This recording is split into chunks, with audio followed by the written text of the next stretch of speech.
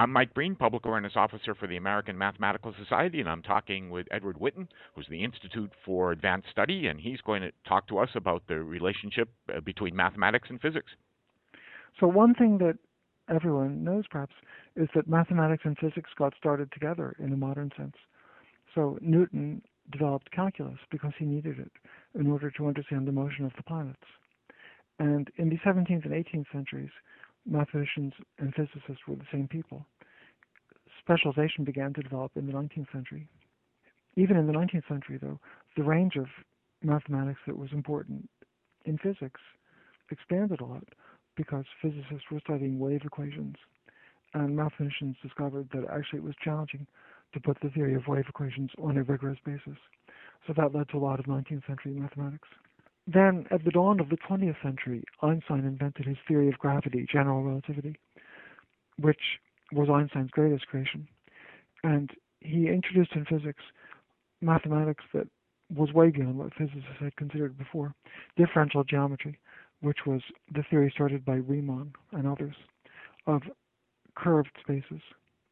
So in Einstein's conception, the reason that the planets appear to follow curved orbits around the sun is really that space-time itself is curved. The planets, according to Einstein, are actually following the closest that there is to a straight line in a curved space-time. Now, Einstein's theory of gravity described the universe at large, stars, planets, galaxies, and the whole universe.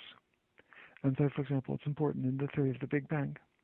But physics took quite a different direction when it came to understanding small things. So the theory of atoms and subatomic particles is what we call quantum mechanics. And quantum mechanics, developed in the 1920s, stimulated the emergence of a field of mathematics called functional analysis. But the real refinement, the real subtlety comes when physicists try to make quantum mechanics relativistic, leading to what we call quantum field theory. So quantum field theory has been the core of our understanding of the fundamental laws of nature since about 1930. It's very challenging mathematically. It's had a lot of interesting mathematical spin-offs. A lot of mathematicians have studied it. Many nice theorems have been proved. But an awful lot of what physicists do is really not properly understood mathematically. That's actually the reason that physicists in our times have been able to make a number of predictions that surprise mathematicians about mathematical theories. Quantum field theory is very powerful mathematically. It's also not well understood mathematically. So physicists familiar with the quantum field theory framework can often make interesting predictions or get interesting insights about what naively are completely different areas of mathematics that at first sight seem to have nothing much to do with physics. There are examples all over the place, from the theory of four-dimensional manifolds to knot theory and many topics in algebraic geometry and so on.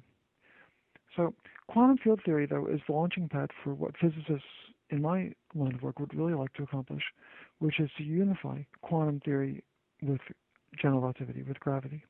So quantum field theory incorporates Einstein's special relativity, where you worry about what happens when velocities are large, but you don't worry about what happens when masses are big and space-time becomes curved.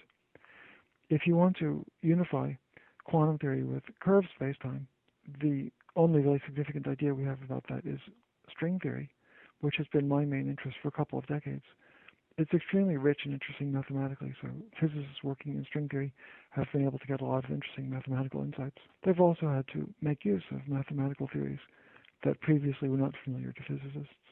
All right, that's Edward Witten from the Institute for Advanced Study, and he was talking to us about mathematics and physics. Thanks very much, Ed. Sure thing. Okay, bye.